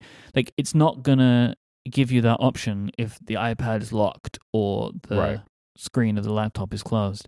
But I just think it's such a clever way of dealing with it. So like if you had your iPad like on the below your monitor and you push on the left hand side, it's going to come in from the right hand side, right? Right. It's just assuming that people wouldn't do that. Right, yeah. What are you, some kind of monster who wants to have the cursor go off in the wrong direction to get to the other screen? So it's just like one of those things where like I just love the UI design of that. It's just using kind of behavioral psychology, really. Like it's just the way people do things. That's how we're going to make it work. Because once you've done that first part, you can then move freely between them. You're just establishing where it is in the first instance. You don't have to keep doing that pushing thing. Right. That is very clever. I didn't really think about it. Very good WWDC overall. Lots of stuff. I think that ridiculous demo is maybe one of my favorite tech demos I've ever seen Apple do. Like I think there was just a lot of showmanship in that feature. It was really, really well done demo and made me smile and was ridiculous, but also impactful at the same time. I was like, that was great. That was an Apple at its best presentation style of like, look at the way all of our things are integrated together, and this silly but also useful and funly designed feature that we've created. Like that was A+ demo for sure. We're going to round out the show with an Ask Cortex question. Of course. Hashtag Ask Cortex. We do them every time now. You can always send them in if you want to with a tweet. Hashtag Ask Cortex, or you can use !Ask Cortex in the Relay FM members Discord. Haley asked, have either of you considered working a 4-day work week? I'd be curious to know what your thoughts are on it. I mean, I'm guessing with the number of shows that you record that you couldn't really do a 4-day work week? Could you squeeze all of your shows into 4 days? Yeah, I could. I mean, it's rare that I record 5 days. Okay. Like I usually, kind of depending on the week, I might record a show on 3 days or on 4 days, but I might be on some days doubling up. But I typically don't record every day. I wouldn't want to, though. Like I sat and thought about this for a bit. So the idea of a 4-day work week, I guess, is in essence taking a 5-day week and turning it into 4, right? Like I know that sounds maybe a bit stupid the way that I put it, but it's the idea of most people who have a Monday to Friday, typically 9 to 5 job. What do you think about either dropping a day or dropping a day and adding more days onto the other 4? I expected the 2 ways you would do it. But I don't work Monday to Friday, 9 to 5. Like, if I did a 4-day work week, I've lost 3 days, right? Because I work a bit every day, by and large, and that's just how I am. It's what I like to do. And sometimes it can just be simple stuff. Like, I'm not sitting down and editing a podcast 7 days a week, right? But I think my ideal for this would be more in the spirit of it rather than the actuality of it. So working a little bit less than I do now, but still every day, rather than restricting it to just certain days. Like, who wouldn't want to work less? Yeah, I mean, I think it's part of the usual way that I always hear the 4-day work week pitched is that the second option that you said, where it's like, okay, instead of 5 days a week at 8 hours a day, it's 4 days a week at 10 hours a day. That's the usual version that I hear pitched of the 4-day work week. Yep. I think that can make sense in a lot of circumstances, but it sounds like it doesn't necessarily make sense in your circumstance at all. No, because I feel like I kind of maybe already have my own version of this, which is work less 5 days, but work every day. Right. Yeah. As you were talking, I was just trying to think. I'm fairly sure I did do a 4-day work week technically at one of the schools that I worked at, but it's not quite the same because I was a part-time teacher there, but I was like going in 4 days a week instead of going in 5 days a week. And I do think for schools, if I was a full-time teacher, I would totally push for schools doing 4 days of 10 hours a day rather than 5 days of 8 hours a day. Like I would 100% push for that kind of change. I think there's a lot of jobs where there would really be a huge benefit for people moving to a 4-day work week. You know, not least getting rid of the sort of fixed costs of going into work, of like your commute time and getting ready for the daytime and lunch expenses and whatever. So I would say as a general statement for most jobs in the economy, I would think they could probably almost all benefit from a 4-day work week. But just like you, there's totally a difference when I think about myself. And it's part of the reason when I made that Weekend Wednesday video, like what I've found worked for myself is over the years, I realized like I just don't, when I'm in a working groove, I don't really need a 2-day weekend. Like the 2-day weekend is sort of wasted on me. And that's why my current working schedule is to do 2 days on and a day off, and then 3 days on and then 1 day off, and then repeat. Mm-hmm. And that works super well for me. Like, my God, has that been a fantastic pandemic schedule. But the flip side of that is, even though I don't have regular weekends of series of 2 days off, what I do, like after Sharks, sometimes after big projects, I just take a bunch of time off. And I think there's a way in which that kind of balances out with the weekends of, yes, I'm working more consistently over the course of the year, but I also don't do that indefinitely. And there are times when I'll just take a bigger, longer break after the completion of a project. So that's the way I feel like that's the groove that I've worked into over these years of, I like the more consistent work.